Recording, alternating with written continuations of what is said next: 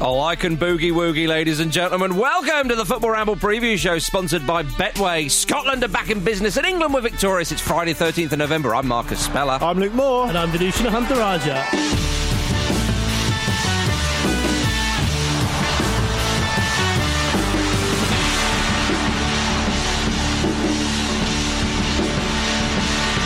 Well, what a fabulous Friday we've got for you, especially if you're a wee Scottish person. Friday the 13th as well. My goodness. Reason to be very frightened, and that's not just Vish's moustache. Oh, flower of Scotland. My goodness. Before we get into that, gentlemen, a little mention for On the Continent. It's out now this week. Dotton and Andy were joined by Miguel Delaney to unpack some of the travel restrictions for players in Italy and what exactly was behind Real Madrid's shock 4-1 defeat to Valencia last Sunday. It did happen. There's also a fascinating chat about the difficult decisions faced by international players with dual nationality. Just head over to Football Ramble Presents wherever you get your pods. Yeah, very nice. Oh my goodness, gentlemen, Scotland are back in the big league. The scenes alone were incredible. Everyone was crying. Yeah. And the interviewer who interviewed, I think, Ryan Christie, said, I can see the emotion, Ryan. I'm crying myself. Yeah. It's like, come on, let's be a bit professional. Did you see the bit? It was a brilliant interview, though. Yeah, it was. When he signed off at the end, he went, "Go on, you dancer." Yeah, he did. I saw that as well. Yeah, exactly. Amazing scenes. It really was. I mean, flipping it, where to begin? I mean, 22 years. It's been a long, long time. Yeah. Growing up, as we did, Luke, in the 80s and 90s, you used to see in Scotland at tournaments. Then, of course, in 98, that was the end of that. But they're back. I mean, and they've done it through the UEFA Nations League. Yeah, Tommy Boyd got them banned after that with that own goal, didn't he? Okay. The own goal was so poor that you will take a serious absence from the international game as a result. Exactly. Yeah. I mean, they even lost in a playoff to Keegan's England. Yeah, that's how Euro bad it's got. 2000. That was the real low. But it'll be. I guess it'll be. Obviously, it's Euro 2020 technically, but it'll be 23 years by the time it comes around. That is a long absence for a team. Oh yeah. I've been fooled by the UEFA marketing campaign. The branding. Yeah.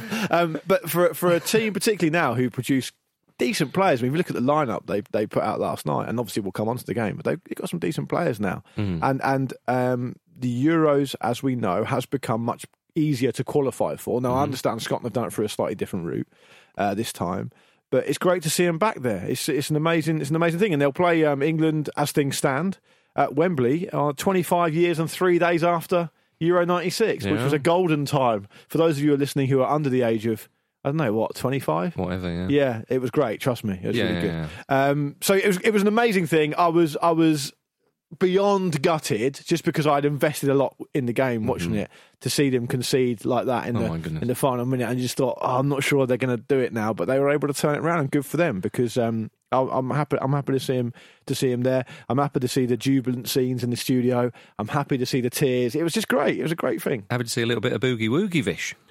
Yes, absolutely. I like the fact that I didn't realise until maybe the 15th time of watching that video of them dancing that Andrew Considine was actually in there as well. Oh, was he? Yeah. So it's from Andrew, like for those listeners who don't know, it's from Andrew Considine's Stag video from about 2015, I think 5 or 6 years ago, where they make him dress up and do this boogie woogie song. Yeah, but it's like a music video. Yeah, it's a proper music video. Right, okay. Great production value. Yeah. I was going to say. And so it resurfaced when he got called up for Scotland for the first time, and he's obviously quite a popular lad. And apparently they've been singing it all the way through, and then they went mad then. Yeah, and they'll be singing it when they tear the goalpost down at Wembley when they inevitably beat England. Yeah, well, the other part of that is as things stand, and hopefully this does prove to be the case come next summer, but they will be also playing a game at Hampden Park as well. Oh, they're playing two there, I think. Well, yeah, okay, so I mean that'd be great, if they can get some. I suppose, hopefully they can get fans in, but even not. If they can play a major tournament game, then that'd be pretty cool. Well, they've got a chance. I mean, for crying out loud, it's all about taking it, isn't it? I mean, as you say, look, they didn't qualify through the group in the sort of traditional means, but UEFA Nations League opened it up, as North Macedonia will testify to. Yeah. And they've taken that. And the game against Israel was a very dull affair. And that's an understatement. Yeah. It's one of the shittest games I've ever seen. It was. Don't have to bring that up. They're a changed team. I was going to say, it was a distant... He just brought up a 43-year-old crossbar being pulled down. It was only a month ago. That was a positive memory for Scottish people. But against Israel, it wasn't a great game, but they got through. That's what it's all about, getting through. Mm-hmm. And we saw Stevie Clark crack a smile, which was quite new for many of us. And then they get to the final, and you think, away in Serbia, okay, the fans aren't there, but they're still away. I think no fans was a bit of a bonus, to say the least. It is, but they're still second favourites in that game. 100%. Serbia have got some decent players, and they are at home. And you think, one-off game, and as soon as the game starts, Scotland, they were brilliant. That 90 minutes, Ali McCoist said himself, Sir Ali McCoist, I think, by the end of his punditry. Yeah. It's only a matter of time. Exactly, yeah. He said that it's the best Scotland performance he'd seen in years. And my goodness, they were tenacious in the tackle. They were well drilled. They were creative. I mean, it was absolutely sensational. One of the biggest compliments I think I could pay for them is they looked like they had an extra man. Yeah, every time Serbia had the ball, you look around and you think, well, they've got nothing. It was like they had 10 men against 11. They were so well organised. They asserted themselves on the game from the very start, didn't they? And they were able to set the pace. They didn't let football happen to them, as Jim Campbell sometimes says about certain teams. They asserted themselves really, really well. And I wonder if Serbia kind of underestimated them a little bit. I wonder if Serbia thought, do you know what? Scotland at home will take that because Scotland's record. Right, and they would take that. Poor. Of course they would. But Scotland were by far the better team. There's no question about that. Serbia didn't really offer much. But for them to concede the way they did in the last, I think it was like 89 minutes and 25 seconds or something. Yeah. You just thought, oh God, they're going to have to lift themselves here. And they did cede control of the game after that. I don't know if you guys felt the same, but in extra time it felt a bit like there had been a shift. They ceded control of the game, and they were almost, for no real reason, other than the fact that maybe they were tired because of the way the calendar is now and because it's a difficult away trip. It felt like they were holding on a bit. Do you know what it reminded me of? And Scotland fans won't thank me for bringing up one of England's. It reminded me a little bit of England v Colombia. 100%. Yeah. Yeah, do you think? I agree. I completely agree. With that England, it was a fairly sort of England playing where they went ahead as Scotland did, and then they looked fairly comfortable and in control, and then of course the downward header right in the last minute from Yerry Mina. Yeah, exactly. And then in the first half of extra time, Colombia looked like they were going to win the game. England came back into it. The main difference being that Colombia tried to kick the shit out of England for an hour, for 120 minutes. But Serbia, to be fair, to them, well, the main difference, of course, is that England did miss a spot kick in that shootout. Scotland have yet to miss a penalty in penalty shootouts in their competitive history, which is a fine record, Vish, one has to say. But when Serbia got that equaliser, the way they celebrated as well, they thought, okay, come on, we'll probably go on and win this. Yeah, definitely. I mean, Scotland, a previous Scotland side lose that game, don't they? Yes, definitely. And understandably so, because when you get that sucker punch, you mentioned England-Colombia there, that was exactly my thought. But get the monkey off your back kind of thing, because as Steve Clark said, it's often glorious failure, it's often, we do this. And when they scored, I did think, oh no, lads, surely not. After that performance, and so close to this tournament, and I thought, Serbia will win this in extra time, or Scotland will win it on penalties. I wanted Big Lyndon Dykes to be mentioned because he was great. He was class, wasn't he? Yeah, that's the biggest shift since I did back-to-back doubles at Asda in 1998. Which still has lived long in the memory down in Gosport. He caused absolute havoc all over the pitch. It must have been a nightmare playing it. He won every single header. Yeah, he was good, wasn't he? He was winning headers he wasn't even playing in games on. It was mad. It's like running around Hackney Marsh jumping into other pitches. You'll watch a game tomorrow, and from nowhere out of camera shot, Lyndon Dykes will come in full Scotland kit and just massively power a header. It was an unbelievable shift from him. Yeah. I don't think they should have taken him off. Do you think the Serbia centre-backs are like waking up with cold sweat just hearing Lyndon? I think they're probably thinking, if it's going to be like that, I don't want to be there. No. Yeah, I'd rather stay home. Darren Fletcher made a really good point, and he said... Was it about Vine? I want to see Vines. I want to see memes. GIFs. Yeah. I tell you what, the Magna Carta are going to be a state tonight, isn't it? Yeah. Somebody set up a MySpace page for Big Marsh. He said that Lyndon Dykes had the kind of performance of a striker where everything stuck to him, where he made bad passes look good. Because a lot of the balls that he was chasing were lost causes. But because he got them under control so easily and brought other people into play, it looked more like a coherent plan. But it's so crucial as well when you're away from home against a better side. And now they were the better team, though, Scotland, as we say. But to have that sticking point up front, to bring others into play. I mean, you saw Ryan Christie was superb as well. He was. And someone should have told him. He was very upset after the game. And, scored a lovely little goal. Why did I say little? Lovely goal. I say little because he just sort of snuck just past it. Do you know what I mean? It was snuck in the corner. Absolutely glorious in off the post, of course. And they did have a couple of moments where you thought maybe get the second, but to be honest, they looked pretty comfortable in defence. I thought Gallagher did a great job on Mitrovic.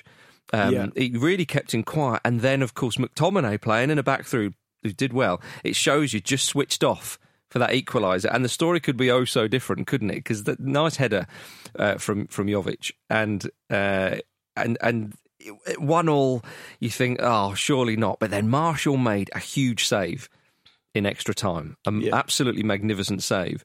And they get it to penalties. And you thought to yourself, well, then there was the chat about the Serbian goalkeeper who'd saved 4 of 7 penalties this he's season. got a bit of a reputation of saving penalties, But Lee Griffiths, I thought, what was his first touch of the ball or first meaningful touch really slots in. And the way the penalties were going, and when Mitrovic stepped up, I know it's easy to say and so on, but I have seen that man sadly miss a fair few penalties for Fulham. Even though it wasn't a bad penalty, actually. It was a great save. Good save. You called that, though, didn't you? You said, Mitro's got a bit of that in him. Yeah, well, he's just missed a few, but I feel that kind of takes away from the save, actually, because it wasn't like he just he didn't do an Ademola Lookman and just tap it to the keeper, or he didn't hit it over the bar. It was in the corner, and it was a superb save from Marshall. The thing I find with Mitro in that situation is, and I agree with whichever pundit it was who said it, that he's the main man, right? So he wants to be seen as being the guy who takes the fifth pen. I disagreed with Fletcher when he said that, actually, when he said Mitrovic wants the glory and all that kind of stuff. I think it's responsibility. Yeah, I would. That might be a kind of way of putting it. I mean, ultimately, it's been done by design that he's taken the fifth penalty because they plan who takes the penalty. Yeah. So maybe if we're being unfair to him, maybe it's because he wants the glory. If we're being fair to him, it's because he takes the responsibility. Fine. My point was just going to be that, it's a big moment, this, right? And I know I've talked about this before, but I don't know why someone of the quality of Mitrovic, who can strike the ball so well, doesn't just smash it, just smash the lever off it. There's no way a keeper will save it if it goes towards the corners of the goal, not even right in the corner. If you hit it hard enough, keeper can't save it. Yeah, I know what you mean, but he did stick it in the corner, though. He did put it down to that side. Like I say, would some people suggest that Marshall's maybe off his line? And that's well, the VAR wouldn't. And that's why there's no VAR, though, is there, for that? Well, you saw, but you saw the replay. He had his foot on the line. But of all the keepers, you're bringing that up. I mean, to be fair to him, hasn't he got to be both feet, though? No, you can only. So as long as you got one, it's okay. Yeah, so right, it's a new technique that you see keepers doing now, where they push off and they make sure they're almost taking off from the line. Or behind the line, you see sometimes just standing and touch. I was going to say, I mean, to be fair to Marshall, he did check and double check. But was he checking that, or was he checking if the maths were right? No, he was checking because he was to the point where he had his thumbs up. That's fine. Is that right? Can I go fucking mental now? You see that? I saved it. You see me save it? I did it. Well, I thought he was checking his maths, but then they said that after the game that the referee said don't celebrate because we need to make sure. Okay, right. But they got it spot on. If you saw the replays, fair enough. I don't want to take anything away from him anyway. It would have been absolutely gutting. Yes. Sorry, son. Imagine that. All on a pile on it, and he just tapped on the shot. Sorry, Dave. Yeah. Do you want to just get back up there? Well, the funny thing for Marshall was he's looking at the referee going, "Is that okay? Please say yes." Quickly, because there's about 15 blokes there heading over it, and they are just seconds away from me. Yeah, fine. Yeah, it's like Vish trying to get his name out before the music kicks in. Just thumbs up to everyone. Yeah. Oh my goodness, goodness. The worrying thing, though, looking ahead to the tournament for England, is that Uri Geller looks like he's changed sides. Oh. I mean. Uri Geller is a fucking idiot. Come on. He is. He's got power. He's proved it yet again. Do you reckon he did that for every pen? Probably, he released a video of him with a Scotland shirt saying, did you see Mitchell's going to miss. Did you see his little recorder on record playback. For those who didn't see Uri Geller, you all know who he is, was standing in front of the TV holding up a Euro 96 Scotland shirt saying, I've got the power. We've all moved on. No, he hasn't. For those who don't remember, he claimed that he was able to get the ball moving on the spot for Gary McAllister's penalty against England, which David Seaman saved. Is that right? From a helicopter above Wembley. Yeah. and it does move quite oddly. Yeah. Don't forget Geller bailed us out of that situation. Will there be a parade in Scotland for Uri Geller? Well, he does Socially own distant? He does own an island in Scotland. Okay. He owns Lamb Island, as it's often called. Apparently it was purchased on the 11th of February 2009, according to Lamb Island's Wikipedia page. The island was bought by Uri Geller, who states that he believes it is a hiding place for ancient Egyptian treasure. Is this made up? Is someone on the Wikipedia? I don't know, but Geller does own an island. He said, "Everybody to my island." It's uninhabited, apparently. Is he all right? Yeah, I was going to say, I don't want to come. I just don't want to come, thanks. I'm all right. Yeah, well, you go there, and anyway. Sorry, imagine like David Marshall getting home to his family. Anyway, just quick turnaround to get changed. I do want to celebrate with you, but I've got to go to this island with Uri Geller. Yeah. That is intervention stuff. Isn't it? I absolutely love it. Yeah, I bloody love it. So they're there, and they're going to be. They're going to be at Wembley. Good on them, and not on Uri Geller. Sadly, Northern Ireland will not be joining us at the Euros. Oh my goodness, sad. I mean, Slovakia, great for them, of course, and Scotland play Slovakia on the weekend, and as people have quite rightly said, that could be.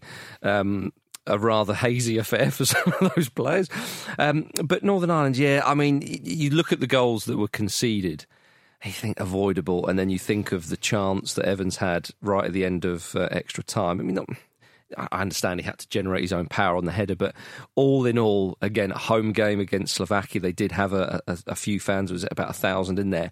It's gutting for Northern Ireland. It really, really is. Yeah. They've done so well to get there, and obviously they made the Euros last time around. There was a big moment with Carl Lafferty, and I know it's harsh to kind of hone in on these things, Vish.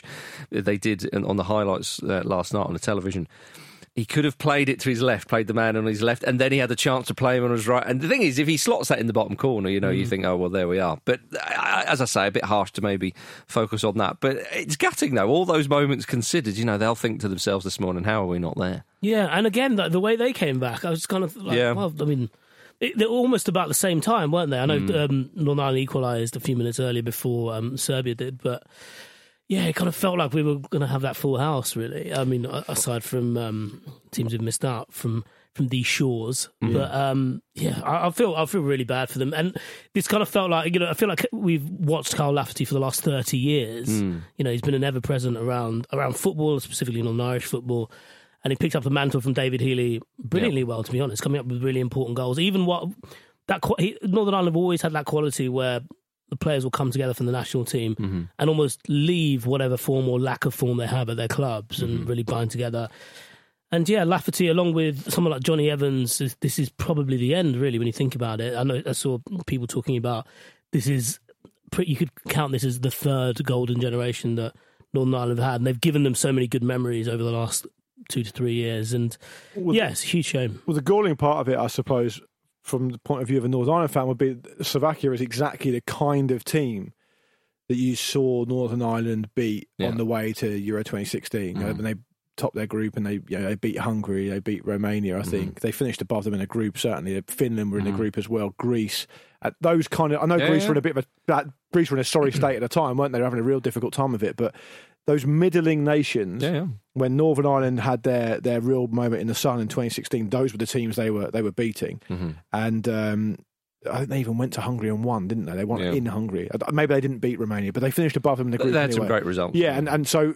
And the manner of the game as well, where they push and push and push. They forced their own goal late on from Skriniar, wasn't it? And they just miss out. It's disappointing, very disappointing. Yeah, it's a shame. And it would have been nice to see all four home nations, as you say, at the Euros, which would have been a real collector's item. Although I should say, by the way, that if you remember when we did our predictions from last season, we unveiled them. My prediction... was because of the pandemic and all the rest of it, we couldn't say, and I can now reveal my prediction was, for the first time since 1958, England, Scotland and Wales will qualify for a major tournament. It wasn't, was it? It was. It was. Well done. Well, good. There we are. you. Well done again. Yuri to me. Speller. Now you're talking. Yeah. Now you're talking. I saw him bend a spoon earlier. I think it was a spoon. I think so. Elsewhere, gentlemen, we have to mention North Macedonia, who were in the lowest ranked tier of the UEFA Nations League. They're at the tournament now, and have obviously Goran Pandev scored the only goal of the game. 37-year-old, 114 caps. Yeah. That man, he was crying at the end of the game. This is a guy, Champions League winner. Won the treble with, and it was a vital part of Mourinho's Inter. He's very highly decorated footballer. He's played some real sort of great stuff in his career if you don't know him. Had some great years at Lazio as well. He did, yeah, a phenomenal player, and so wonderful for him and North Macedonia. Great moment for them. Well, it had to be him. I mean, Vish, if you're thinking, who got the goal for North Macedonia, you're thinking, well, I've only got one option here. If you ask that question in 20 years' time, it might still be Goran Pandev. Well, I suppose, what's his name, who plays for Leeds, maybe you could have... Alioski. Yeah, mentioned. Yeah. But yeah, I did marvellous for them, and marvellous for Hungary as well. Oh, Iceland will be gutted, because that was a hell of a turnaround. It was an amazing goal on the break to win it. Yes, it was. From a player that everyone's excited about. Yeah. Plays for Salzburg, doesn't he? Yeah, People are excited about it. He's been linked to it with a few big moves. But for him to, in that portion of the game when fatigue is setting in, for him to go that round and hit that in off the post, a beautiful goal. Amazing for them. But it was the goalkeeper of Hungary would have been breathing a sigh of relief because it was his mistake, wasn't it? Big time. Early on, they turned it around. I was surprised, actually. I thought Iceland would go there and do the job. But Hungary are back at the Euros, as they were in 2016. Well, maybe Iceland and Northern Ireland can do a kind of the spirit of 2016 kind of reunion tour. Can they? You play each other, go around different nations. Remember when it was 2016 and it was great? Could do that, couldn't they? Yeah, it would be quite degrading, wouldn't it? That'll make them think twice about what they did to us, isn't it? Yeah, exactly. Where's your Viking clap now? Yeah. Viking tears. Don't worry, the Scotland fans will be doing that at Wembley. Remember this, lads. Harry Kane's going, hang on, what's that? Southgate's going, don't worry. Yeah. Where's the memory wiper? Quick. I know I mentioned this before we started recording, but does Gareth Southgate's tenure end with a draw against Scotland in the Euros next year? Well, I don't know. Was it the final group game against Scotland? No, it's the second one. Okay. So if England lose their first one... it's the one that, it's the one that makes a third game out of their hands when the results go their way elsewhere. I was thinking that Croatia would beat England in the first game and Scotland put England out, and it's kind of like, oh, Gareth, we expected so much more. Yeah, I think Gareth's credit in the bank, so to speak, will well and truly be used up by that point. If that happens. Yeah. Oh, get the waistcoat. It's too late for the waistcoat, Gareth. Yeah. Forget it. Oh, dear. All right, ladies and gentlemen, after the break, we will talk about England. See you in a moment.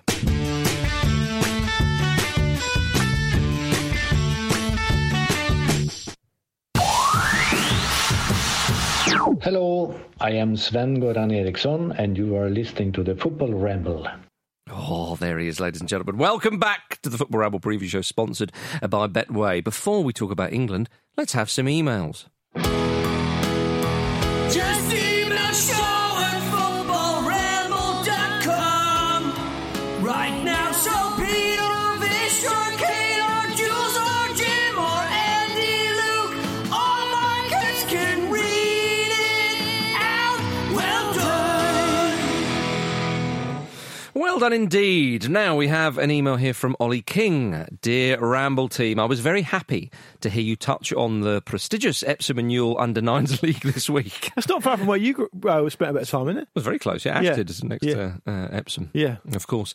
Matt Elliott once played for Epsom Eagles, I believe. There we go. Went on to play for Scotland, of course, because he couldn't play for England. No. Because he wasn't good enough.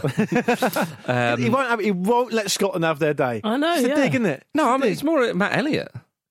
Yeah, but You really you're wanna have a go at implying that Matt England are Elliott? better than Scotland. No, I'm not having a go. I worked with him once. And And you didn't like him? No, he's a lovely fella. And you thought, from now on, I'm going to make your life a misery. Not your favourite Leicester centre-back, though, is he? Certainly not, but... Jerry Taggart. He loves Jerry Taggart. Big Jezza. But give it a mozzie. Matt Elliott, he said in front of the the packed crowd where we were doing this gig in Euro 2012. That was all the way back then. That when he played for Scotland, they didn't do very well when he was playing. He was like, "Yeah, no, I was a double agent." So they're words, Vish, not mine.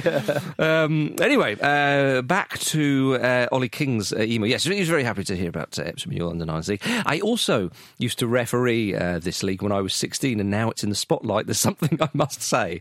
I mean, there's a spotlight on it, I suppose. While refereeing a game, I gave a decision which one of the ruthless 9-year-olds was unhappy about. He shot his left arm up in the air in rage, gave me the middle finger. I promptly took appropriate action, sending him off, much to the shock of the crowd. My dad was watching the game and came up to me afterwards asking why I'd sent him off. I explained the situation and he very quickly disagreed with me, saying no middle finger was raised. Coincidentally, I had an eye test later that week where it turned out I was very short-sighted. Having seen the world through my fresh new specs, I immediately knew I'd made a mistake. Please, may I use your platform to apologise for many possibly horrendous decisions made in the first half of the 11-12 season. You deserved better. He could have ruined some careers there. He could have done, yeah. My goodness. That kid is now a 19, 20-year-old. And probably hates the game. Probably hates any kind of authority now. We need to get Charlie Nicholas in to say to him, well, you should go to Specsavers Ref because you won't even wear your glasses when you're driving your car because you think, you should have done that. He should have done. Maybe he did. I've got an email here from Sean Howe. Greeting, Ramblers. Listening to Andy's story about forgetting his watch while reffing in Sunday League reminded me of a similar situation I encountered a few years ago. It was a cold Monday evening, and I decided to pop down to my local team, Hastings United, where the under-18s were playing the FA Youth Cup. Unfortunately, I'd arrived 5 minutes late and missed the game's only goal, but it would turn out I would watch more than 90 minutes of football anyway. As the 90th minute approached, we looked longingly towards the sideline for the announcement of stoppage time, as it was blindingly obvious the young youths were not going to get anything from this game. But there was no sign of the game stopping. The crowd began to feel uneasy, looking at their watches and phones. I'm sure we've played 95 minutes. Did we miss the board? And other more fruity quotes echoed around the ground. Still nothing. It was at this moment I realised that it was probably what was probably happening. The game was a 7:30pm kickoff, but the ref must have been on autopilot thinking it was 7:45. Then followed the most depressing 10 minutes of football I've ever seen. Fans, coaches, and even some of the players were pleading with the ref to stop the game, only to be met with a steadfast denial from the man in the centre. The knackered Hastings team were experiencing what can only be described as death by 1,000 misplaced passes. Eventually, the final whistle blew after what inadvertently became 17 minutes of stoppage time, and we could finally escape, as a retractable tunnel had been blocking our escape route for the entirety of this shambles. At least I got my money's worth. That is unbelievable. But listen, referees are human beings as well. Where's the fourth? At that level, maybe the fourth isn't able to communicate with the referee and say, come on, let's have a final whistle here. You'd start crying, wouldn't you? I don't know why, but that reminded me, there was this indie band in the early 2000s. I don't think they were particularly big, but they had a song which What was the name? I can't remember, yeah. But they started with, one of their songs started with an intro that sounded a lot like My Sharona. Okay. And so they would play gigs and people would shout My Sharona just as they come into their actual song. Yeah. And one day, they were playing a gig of about 200 people and someone shouted this and they were like, fuck it, we're going to play My Sharona. And so they played the intro to My Sharona for an hour and a half. No. And apparently 20 minutes in, people were like, people were going along with it. And 20 minutes in, they were like, hold on, he's not going to stop, is he? Wow. And apparently by 40 minutes, people were crying. No. That's crazy. That's absolutely incredible. I think he was in Seattle. I think there's information available for it online. There's a story about Neil Young, who was really cantankerous back in the 70s, and he wanted just to play all his new stuff. And so when he had a massive show, he was a really big recording artist at the time, and he came out and all he played was songs from an album that hadn't come out yet, that was coming out like next week or whatever. And he could tell people were getting more and more annoyed about it because they wanted to hear all the classic songs. But he didn't give a shit. And at the very end, he said, okay, all right, I'll play one that you might have heard before. And everyone started cheering. And he just played the first song again. That's very good. There we go. There we go, ladies and gentlemen. That were the emails. That were... Just email show@footballramble.com right now. So Peter, Vish, or Kate, or Jules, or Jim, or Andy, Luke, all my kids can read it out. Well done. right, gentlemen, let's talk about England. Hey, another win, another clean sheet. My goodness, we're gathering momentum, aren't we? It is like a runaway freight train. Everything's coming up Southgate. Belgium are just thinking, please don't stop at our station. We are stopping at your station, Oh, Belgium. we are. Next. We bloody well are. Yeah. In a 3-4-3 formation. Tickets, please. Yeah. Chew fucking chew. Yeah. Yeah. Yeah, oh, dearie me, Ireland, not very good at all. It wasn't a vintage performance No, by them. they But started quite brightly, actually. And then they soon sort of tailed off. I mean, the winless streak is now 6 matches. They're not scoring goals. And Matt Doherty said, it's frustrating. I feel embarrassed sometimes when I come off the pitch because we're losing games, conceding goals and not scoring. It's not nice. And I feel a bit sorry for him because I see what sort of Kenny's trying to do. I think that he's trying to make them a little bit more attacking, because that's obviously not what you get with old Miko McCarthy. I mean, they should have beaten Slovakia in that game and they should have been playing Northern Ireland, but of course that's all done and dusted now. But England, I mean, it was... Roy Keane was likening it to a training match. And obviously with no fans in the stadium, it was a kind of hastily organised friendly, so there wasn't much to it, so there's not much to go on. But of course, Fish, all this chat about Mason Mount and Jack Grealish, both of them in the starting lineup.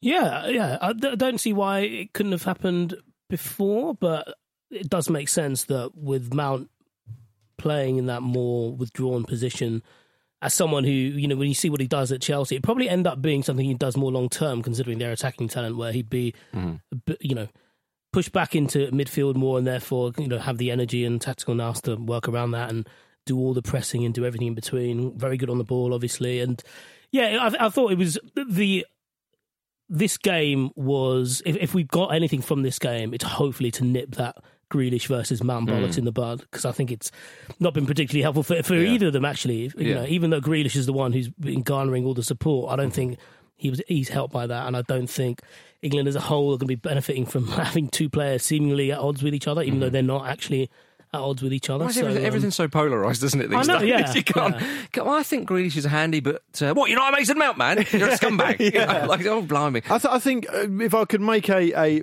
possibly by now trademark big shout, Go on. it would be that if you're going to play three up front and you're England, you've got to play Grealish off the left. Yeah. You have to play him. I completely I can't agree. see what the reason would be to not play him now. Well, I think that it's interesting with the formation with the 3-4-3, because I think that against lesser teams or weaker teams, I can see how that formation would kind of lend itself a bit. I actually think against better teams, I think England would be better off with 4-3-3. I know there's that whole kind of, we don't trust the defence and you want to shore up the defence with three in there, but I don't know. A lot of people think that you need to have three in the middle in international football. That's the defence or midfield? Midfield. Yeah, exactly. I think if you can have a shield to the back line as well, if you're concerned, and I understand the concerns. But one of the positives was, even though it was a very pedestrian friendly, as Maguire, it was a clean sheet and he scored a goal, and you might say, well, that doesn't really mean much, but for the players' individual confidence, then that means something, I think. You'd rather win a game and not win it. Well, exactly. For sure. And you'd rather, particularly someone like Maguire, who's had a bit of a sticky patch. Negative press. Yeah, to get a good commanding performance in. I don't want to be disrespectful to Ireland, but I don't think overall England were up against much last night. But Maguire still was able to put a commanding performance in. I thought Saka on the left was outstanding as well. He should have scored. He should have. That would have been such a lovely. Tyrone Mings would have been like, that could have been an assist. Yeah, you idiot. Yeah, I will not make a better assist than that in my career. It was a really poor finish, you have to say. I know, it was such a shame. Generally speaking, he was fantastic. Grealish has been fantastic. Reece James as well. He's outstanding. I think he's as I said before, he's taken to it like a duck to water. You sometimes get these players where some people need to bed in. That's totally understandable, and some people, it just doesn't never sort of quite has them. Some of them hit the ground running, and he looks like he could be one of those players, Vish. And when you have that, the manager will be like, well, hang on, this could save me a little bit of time. He's the standout right side of defender for England. Certainly at the moment with Trent Alexander's form. And he an injury as well, by the way. Yeah. I think he does a lot of the same things that Trent Alexander does as well. I think one of the interesting things when you talk to people who have covered Reece James's rise is that he's They say this about a lot of young players, don't they? That they take to step up in their stride. And I think he's someone in particular who, because he started out as a midfielder, I think he's got really good spatial awareness. And so when he does go forward, he can cover in the middle as well. And he's done that a couple of times for Chelsea, actually. Lampard has used him to come on and kind of shore up the midfield. And so in that regard, he's a good squad player. But I mean, I think you start him. He's got such great energy as well. He's a remarkable player. I know we've talked at length about the the riches we have at right back, but I think having him there in particular, because he's got the defensive side specifically as well, and can go forward. I think we're in good shape. I'm not so much worried about the back, and I think Harry Maguire's performance was all the more important given the injury to Joe Gomez. It's more that left, actually. Do you think?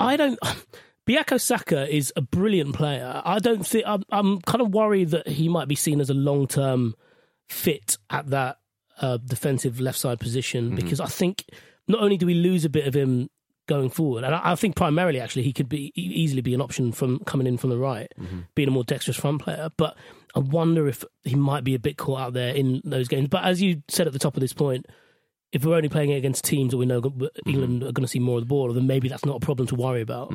But England are in a bit of a funny situation, though, for two reasons, I think. One, they need to settle on what team they want to play, and they need to get used to it pretty quick, because they've got 2 Nations League games coming up. I imagine there'll be, a couple organised for the spring before the Euros? Yeah, usually. There'll be friendlies. And there could be a couple, probably end of May or whenever it would be conducive. Who knows the schedule? You're going to have a handful of games from now until then. Right, they've got to sort out what they want to do, because against Iceland they played 4 at the back, and they've played 3 at the back more recently with 4 in the midfield. And I think they played slightly differently in the game against Denmark, was it? They played a 3-4-1-2, slightly differently, off the top of my head anyway, it doesn't matter. But the point being, they've got to settle. And secondly, they're in a situation where we all know, realistically, we can be confident now, although it was only 4 years ago, we can be confident now, I think, that a game against Iceland, like in 2016, probably is unlikely to happen now. England will beat teams like that. We saw it in 2018. They'll beat a Sweden. They'll beat a Colombia. And there might be a rocky patch along the way, as there was in against Colombia. But they'll beat these teams. But the problem isn't that. The problem is, even in 2018, when they have that amazing run, they lose to Belgium twice. Yep. I don't think England... I know they've had a result against Belgium recently, but generally speaking, in a big tournament, there is not, and you guys around the table might be different to me, but I feel like there's no confidence at all that they're going to beat anyone good anytime soon. And that's a real problem. And I said that to Andy on the show a couple of weeks ago, and he said, well, look at what happened with Germany. It took them ages to sort themselves out. And they invested in the process, and they stuck with people, and they eventually won the World Cup. It's a bit different, Andy. Yeah, it is different, because England are fucking England. I know, and Germany have got loads and loads of recent and long history of doing very well. So I wonder what the solution to that is, and I wonder if, because we're England and because we got carried away in 2018 and we enjoyed it and it was a brilliant summer, it's been glossed over, the fact that they didn't play anyone that good and that it was the challenges that were beyond them. Well, the team's very different now.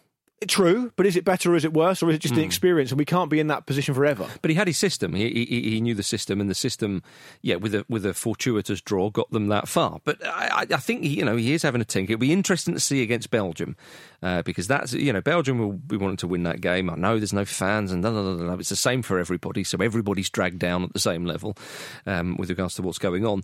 And I mean the whole sort of Jack Grealish thing. I think you're right, Luke. I think having Grealish on the left gives such a different option.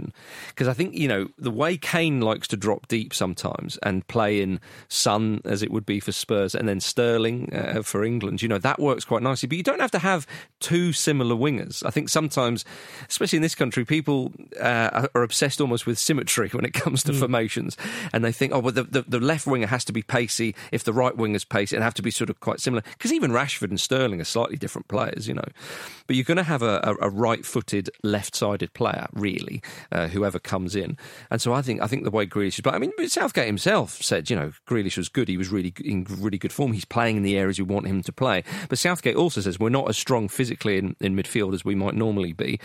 And I suppose he could have been saying that in the context of just the Ireland game. But I think Southgate is aware of England's shortcomings, which is why it gives me a bit of hope, that you don't hear some of the bluster that you heard from other England managers. I think he's quite realistic, Southgate. Yeah, no, 100%. Well, he basically got the job off the back of tempering expectations, didn't he? Well, he didn't want the job. Yeah. Well, I mean, that for a start. Which was a masterstroke from the FA. Give the job to a bloke who doesn't want it, and we'll be okay. But also, I suppose the circumstances around how he got into the job in the first place. Sure. I was trying to work it out in my head, and I figured that the best place to start on what I think would be an ideal England side is to essentially start from the midfield three and work outward. Because, as you said there, you don't need to have symmetry with your wingers. You can have Grealish on one side and you can have whoever else on the other.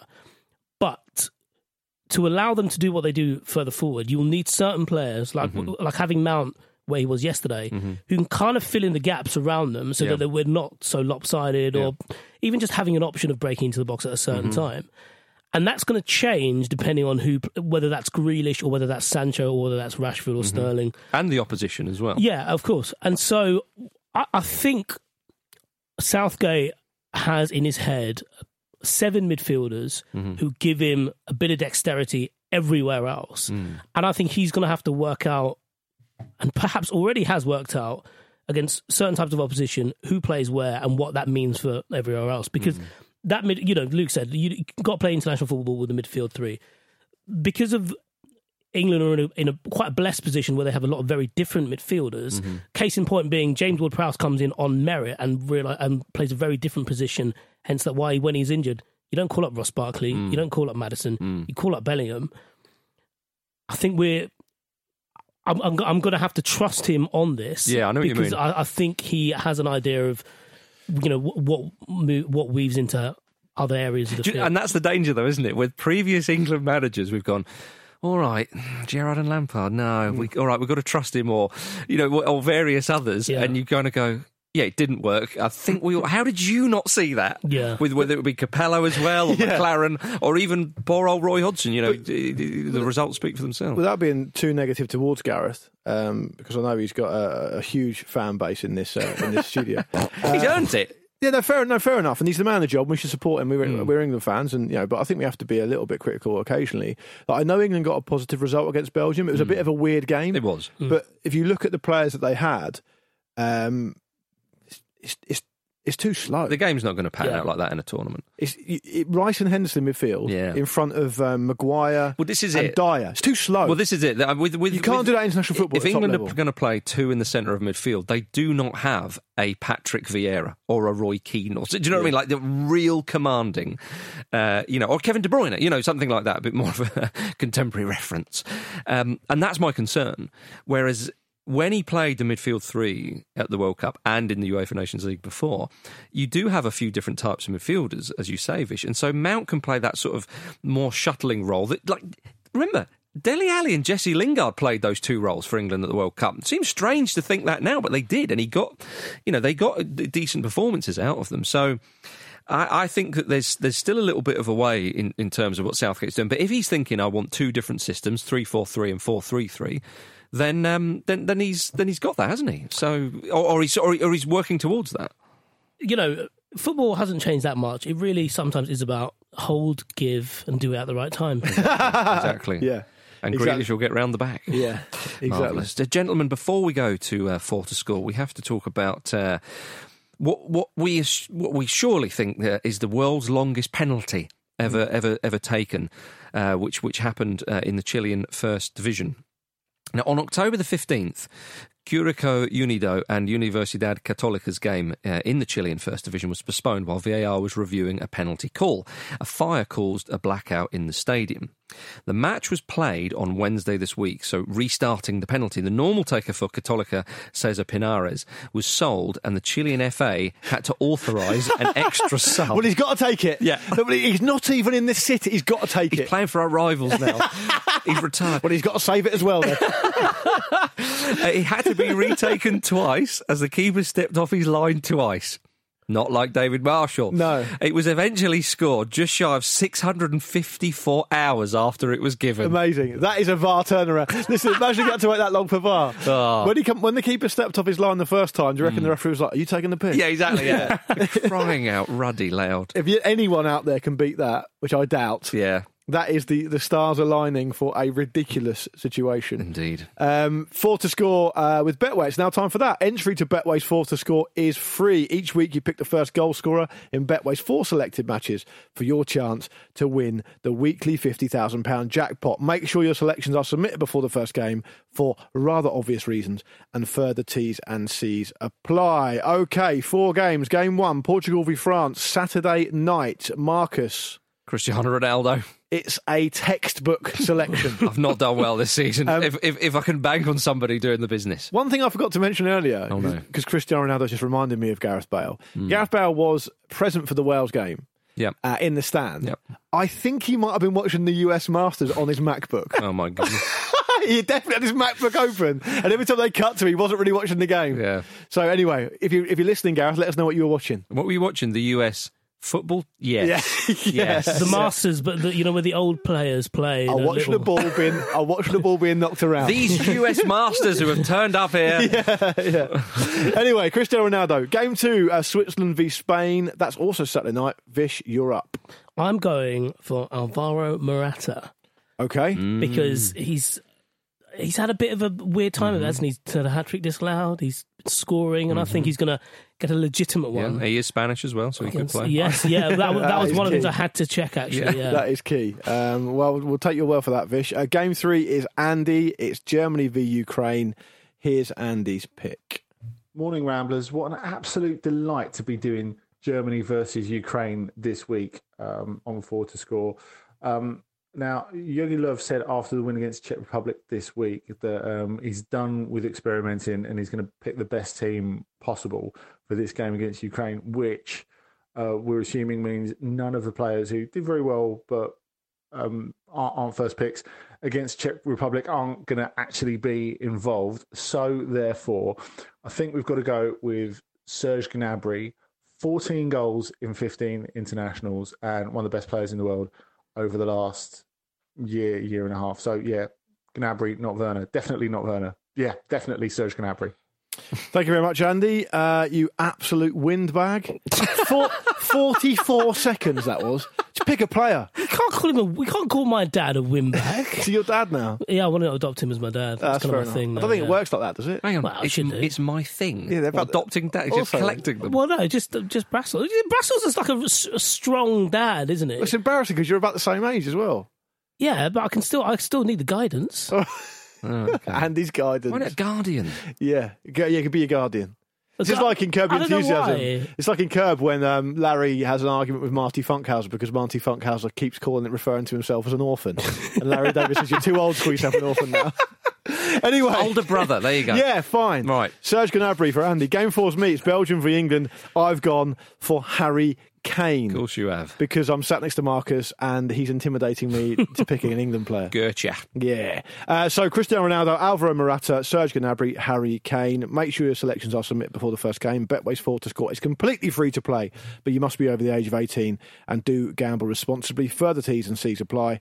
And for more information on responsible gambling, head to begambleaware.org. All right, now it's time for this.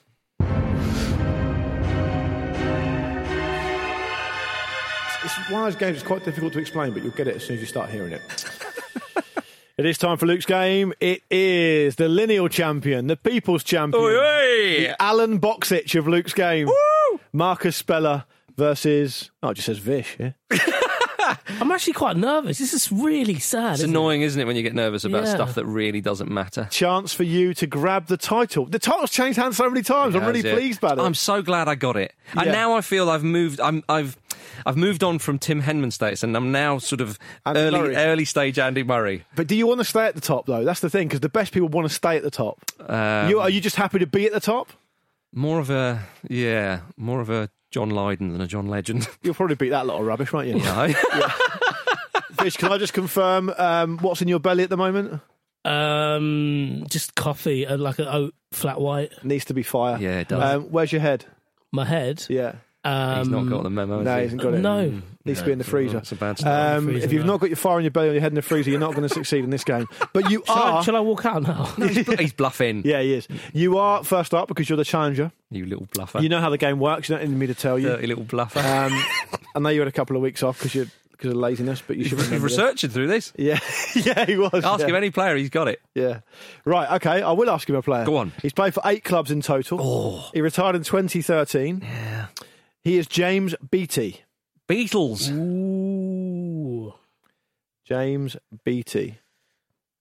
By the way, I'm not going to get this fucking catchphrase of fire in the belly, head in the freezer, the catch on if you're not going to fucking step up to the mark, all right? Next time, remember. James Beattie. James Beattie. How long can I do this for? You need to tell me a number now. I'm going to start getting harsher on this Yeah, I think you should. because it's going on for too long these days. I'm going to say 3. 3, Marcus, do I hear 4 from you for James I'd Beattie? like him to name his 3. 3 clubs? It's an opportunity for you here, is, early on, to stamp your authority down this game. No, I don't know. 3 clubs. Marcus has read you like a book. I don't know, I think he's got this. That James Beattie played for, one at a time, please, Vish. Southampton. That's correct. Built a whole career on about 3 months. Go ahead. What a free kick against Chelsea, though. Yeah. Blackburn Rovers. That's also correct. Here we go. Started his career there. This might be utterly wild. Did he play a bit for Rangers? There 1-0 it Vish. is. It's 1-0. 1-0 Vish. Blackburn Rovers, Southampton, a big money move to Everton. Oh, Everton. Yeah. Sheffield United, Stoke City, Rangers, Blackpool, Sheffield United again. Finished his career at Accrington Stanley. Do you know what? Stoke was the one. I had those 3 and I thought, well, did he play for Stoke or am I thinking of Southampton? Yeah, looks similar. What a start for Vish. All right, so it's 1-0 to Vish. Let me add a little bit of spice to that.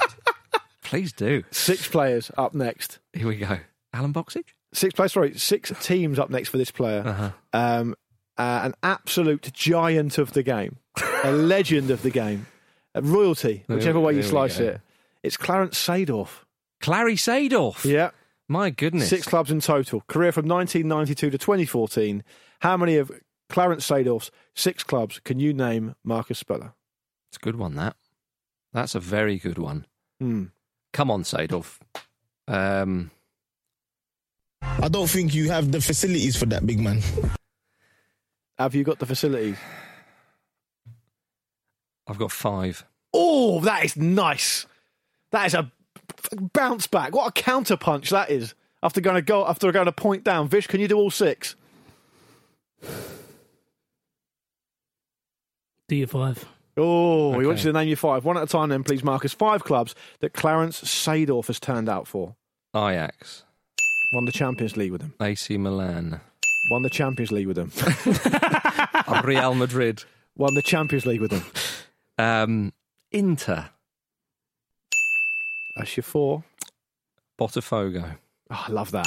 Very nice. Could have said Sampdoria, though. Very nice. You could have said Sampdoria. It would have been all 6. Yeah. Would have been all Sampdoria was the 6. one I thought, I'm pretty sure, but I thought I'd play it safe with 5. I Correct. only had 5, yeah. Did you? Ajax, Sampdoria, Real Madrid, Inter Milan, and Botafogo. Okay, Vish, you're up now. It's 1-1, all to play for. He's played for 11 clubs in total. He retired in 2011. 11, did you say, sorry? 11 clubs in Yeah. total. Played and retired in 2011. All Yeah. the 11s. Legs 11. It's Paul Dickoff. Oh, Oh, Deco. wow. What a shout. Big memories of Paul Dickoff coming to Fratton Park and everyone shouting, "Fuck off, Dickoff, fuck off, Dickoff." The whole game. See, again, one of those players you just think, 11 bloody clubs. What a career. Yeah, it's a great career. Yeah. So you get a little bit more time because there's so many clubs. But if you take all day and then go 2, Yeah. you're not going to get much sympathy from the quizmaster. No, certainly not. Paul Dickoff. Yeah. Oh. What was that noise? Was that like David Marshall? Was it for the 4th Scotland penalty Yeah. when he just missed it? Yeah, yeah. I feel so sorry for him. Yeah. I'm going to go 4. Oh, yeah. Marcus, 5. I'd like him to name his 4. Oh, it's only just over. I mean, it's not even 50% of the team. Yeah, I'm not that confident though about Paul. All Dickoff. right, so 4 clubs, please, Vish. I mean, I'm not particularly confident either, actually, thinking about It's it. funny because I'm sort of like, I think he played for the. Yeah, I'll do the 2 I know. I admire the 4 actually, to be honest. Blackburn Rovers and Leicester City. Can you please go one at a time? Because that's a blatant. Leicester 2, City, yeah. yeah. That's a blatant flouting of the rules. I think he's got this. 2 more. Arsenal. Started his career at Arsenal. Not many Oh, people well, remember that. fair play. You deserve this. Coventry City. Yeah. Ooh, Coventry City, you say? Yeah. No, that's fine. Incorrect. You're joking. Nope. That was one of the ones I had. Man City was the other one. Oh, you fucking bellend. I can't, but I thought he played... Manchester City. Well, I thought, when you said that, I thought you were going to say Man City, but I thought he played for Coventry. It's 2-1 for Speller. Arsenal, Luton Town, Brighton and Hove Albion, Manchester City, Leicester City, Blackburn Rovers, Manchester City again, Crystal Palace, Blackpool, Leicester City again, Derby County, Leeds United, and Oldham Athletic. How have I done that? Oh dear. I'm quite shocked. I thought you had to have Coventry. Just had Sky Blue. It's 2-1 to Speller, and you're up first this time, Marcus. I believe I am. He's played for 6 clubs in total. Don't blame me, blame the algorithm. Oh, here we go. It's Ian Wright. Ian Wright. 6 clubs in total. For the win, for the 3-1. To hear that beautiful jingle put together painstakingly by Pete Donaldson with the help of Street Fighter 2 Turbo. 6 clubs. Correct. I'm going to do all 6. Oh, you can't move. You're checkmated, Vish. Put your notepad down, mate. Oh, put your I haven't got it yet. All right, 6 clubs, please. All 6. I'm annoyed I didn't go for all 6 for Seedorf. All 6 that Ian Wright's played for. This would be a vintage performance by the champion. Go on. Crystal Palace. Correct. Arsenal. Correct. West Ham. Correct. Celtic. Correct. Nottingham Forest. Correct. Burnley. Burnley, you say, is your final one. That's what I said, brother. Marcus Speller wins. It's a 3-1 win. And Marcus Mount goes wild, ladies and gentlemen. You thought you could turn up here and take my title off me, you mug. All right, that's 3-1. The final one, Vish, you'd have gone first. It would have been 7 clubs in total for Patrick Kluivert. All 7. Oh, go for it. Renford rejects. Doesn't matter, does it? I'm afraid not. Ajax, Milan, Barcelona, Newcastle United, Valencia, PSV, and Lille. Oh, Lille. But it's a 4-1 win technically because you've thrown that one in. Yeah. So it's a 4-1 win for Marcus. He maintains his position at the very top of the tree. And news just in, he is now also the number 1 seed. There we go. Yeah. Yeah. Have you got a message for Andy Brassel? Oh, Andy, you mug. You little dirty little slug, Brassel. Stop running scared, Andy, and get on a Friday again. Andy, you know you're beaten. Never turn up here again. Fish if he'd have said Manchester City, I think we would have gone into that last one. 2-2 with Patrick Kluivert, all to play for. Although I think I would have beaten you with Patrick Kluivert, so don't worry about it. Oh, I'll shank you outside then. We can all make threats. Don't feel bad about losing, son. People have lost to me before in here.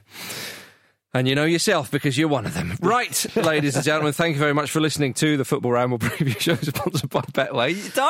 It's Friday, come on. Yeah, have a bit of fun. I'm still going to stab you. Have you ever won a game on that? You won one. Beat me. I've won 2. That's right. 1-2. Okay, yeah. 1-2. Fair enough. You know what it's like. You've tasted victory. Exactly. Yeah, But so I think the first one I won was without the sound effects. Oh, so it still counts. Well, not in my heart. We were made promises about sound effects that weren't kept, mostly by Pete Donaldson. You'll taste victory again, I'm sure. Don't you worry. I'm not coming in here again. Use me as the example. You know, I took a lot of flack from Brassel. I took a lot of defeats, bounced back, and now look at me. Use Marcus as an example. Yeah. If he doesn't play Andy, he wins. I have beaten Andy once. Yeah, you have. It was an amazing one as well. It was, yeah. It was amazing. It was. Yeah. Ladies and gentlemen, thank you very much for listening to the Football Ramble preview show. It's been an absolute pleasure. Say goodbye, Luke Moore. Goodbye, Luke Moore. Say goodbye, Vitushna Hantaraja. Goodbye, Vitushna Hantaraja. And it's goodbye from me, good people.